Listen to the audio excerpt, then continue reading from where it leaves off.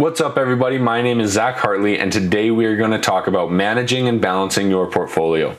So when we do this, we are going to look at 4 different factors. The first one is balance. What I mean by that is if you are invested in, let's say, 4 different industries, you want to make sure that you are equally balanced between those 4 industries. You want all of them to hold roughly 25% of your portfolio, and if one of them ever gets too high or too low, you want to be able to rebalance your portfolio to bring it back to roughly 25%. Secondly is diversity. If you're going to invest in 4 different industries, let's say as an example, you want to make sure that those industries are very different industries and that they are not correlated. You do not want to invest in oil and gas and airlines because those are fairly correlated industries. You want to invest in oil and gas and then maybe consumer packaged goods. You want to be diversified and split it so that if you are susceptible to one risk, that risk is not going to contain more risks that will spread to the rest of your portfolio. The third factor here is risk. You need to know what risks you are susceptible to. If you hold stocks in a certain industry, what risks are that industry susceptible to, and what impact could that have on your portfolio if those risks come to fruition? Last thing is trends. What is happening in the global economy, your country's economy, and the business world that could impact your stocks, and how can you get ahead of those trends? So, brief rule of thumb, we're going to focus on a portfolio that has primarily stocks and is trying to build a diversified stock portfolio. This rule of thumb will work for both dividends and capital gains type of portfolios. But the idea here is this is kind of the minimum that you would need to take advantage of diversification. And so the way that you would do it is by choosing 3 to 5 different industries that are not connected to each other and are not correlated with each other.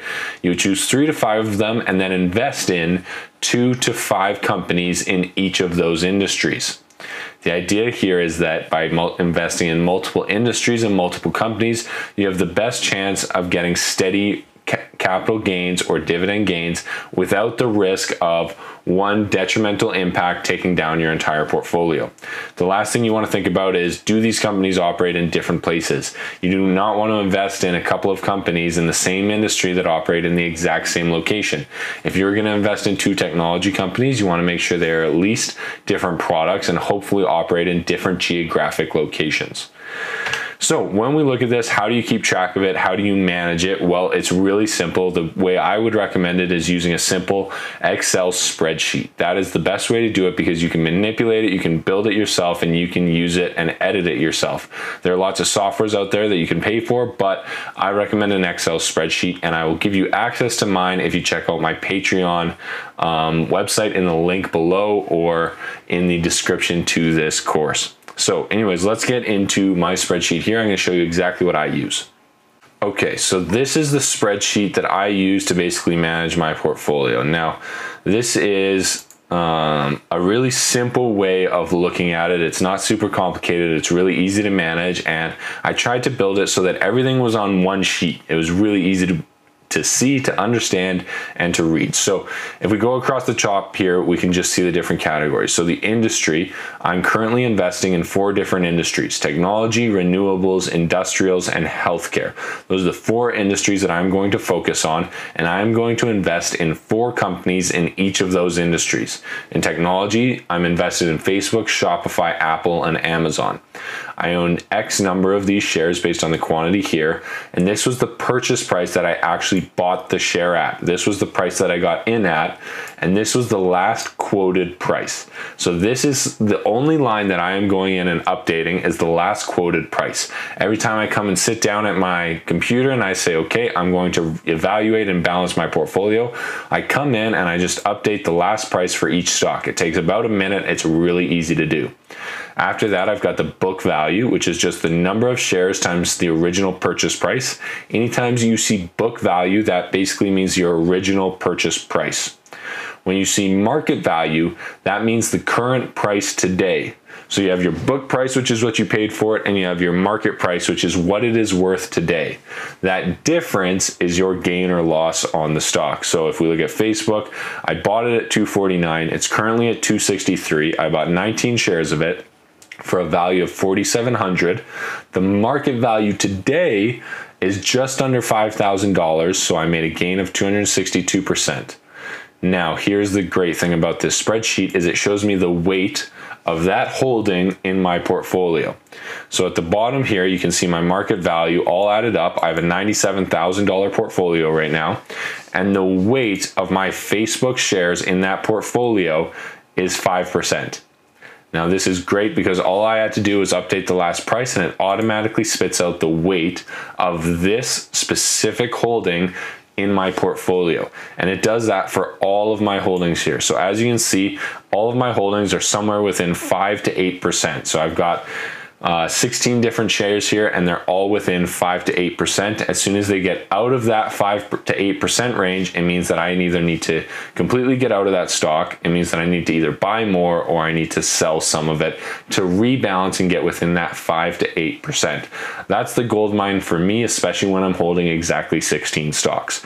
So this is what I'm looking for in here, 5 to 8% of my weight. And then on the end here, you can see I've basically categorized and merged this cell here. And I've added up the weights on the per share basis. So Apple owns 5%, Shopify owns 7% of my portfolio. I've added all of that up on the side here so that I can see what weight the entire industry of technology has in my portfolio. So now I know I have 4 positions that hold 5, 7, 5, and 8%, and I know that that industry holds 24% of the weight in my portfolio. I can also see that renewables are the same, that industrials are 23, and that healthcare is currently 29% of my portfolio. So this spreadsheet is really great because all I have to do is update one number. It automatically spits out what my gains are for that stock, as well as what that stock's weight is in my portfolio and what that industry's weight is in my portfolio, so that I can make sure I'm balanced by my industry. I can make sure that I'm diversified by looking at these companies and making sure that they're operating in different regions. I know what my risk is when I get into these companies, and I can use this spreadsheet to basically manage and balance it as I move forward. So for instance, as an example, if Amazon Inc. suddenly shoots up and their last price goes to $3,500, Amazon becomes a major holding within my portfolio. It is now at 10%, and you can see the industry weight has gone from 24 to 26%. Amazon is now above my 8% threshold, and I need to sell some of those shares to bring it back down to that 5 to 8%.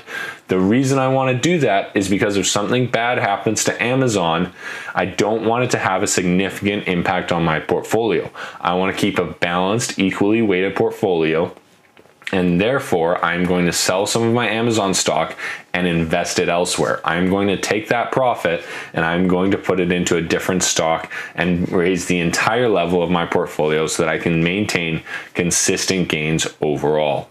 So this is what I am using. If you guys are interested in getting this exact spreadsheet or seeing my live stock market portfolio, you can follow me on Patreon and you can subscribe there to get this exact spreadsheet as well as my live portfolio. But in summary, the idea here is you want to keep a balanced portfolio. You want it to be almost equally weighted. You want to keep track of it in a spreadsheet, and you want to make sure you are managing your risk and you know exactly what you hold and what percentage of your portfolio each of those holdings are. Thanks, and stay tuned for the next video.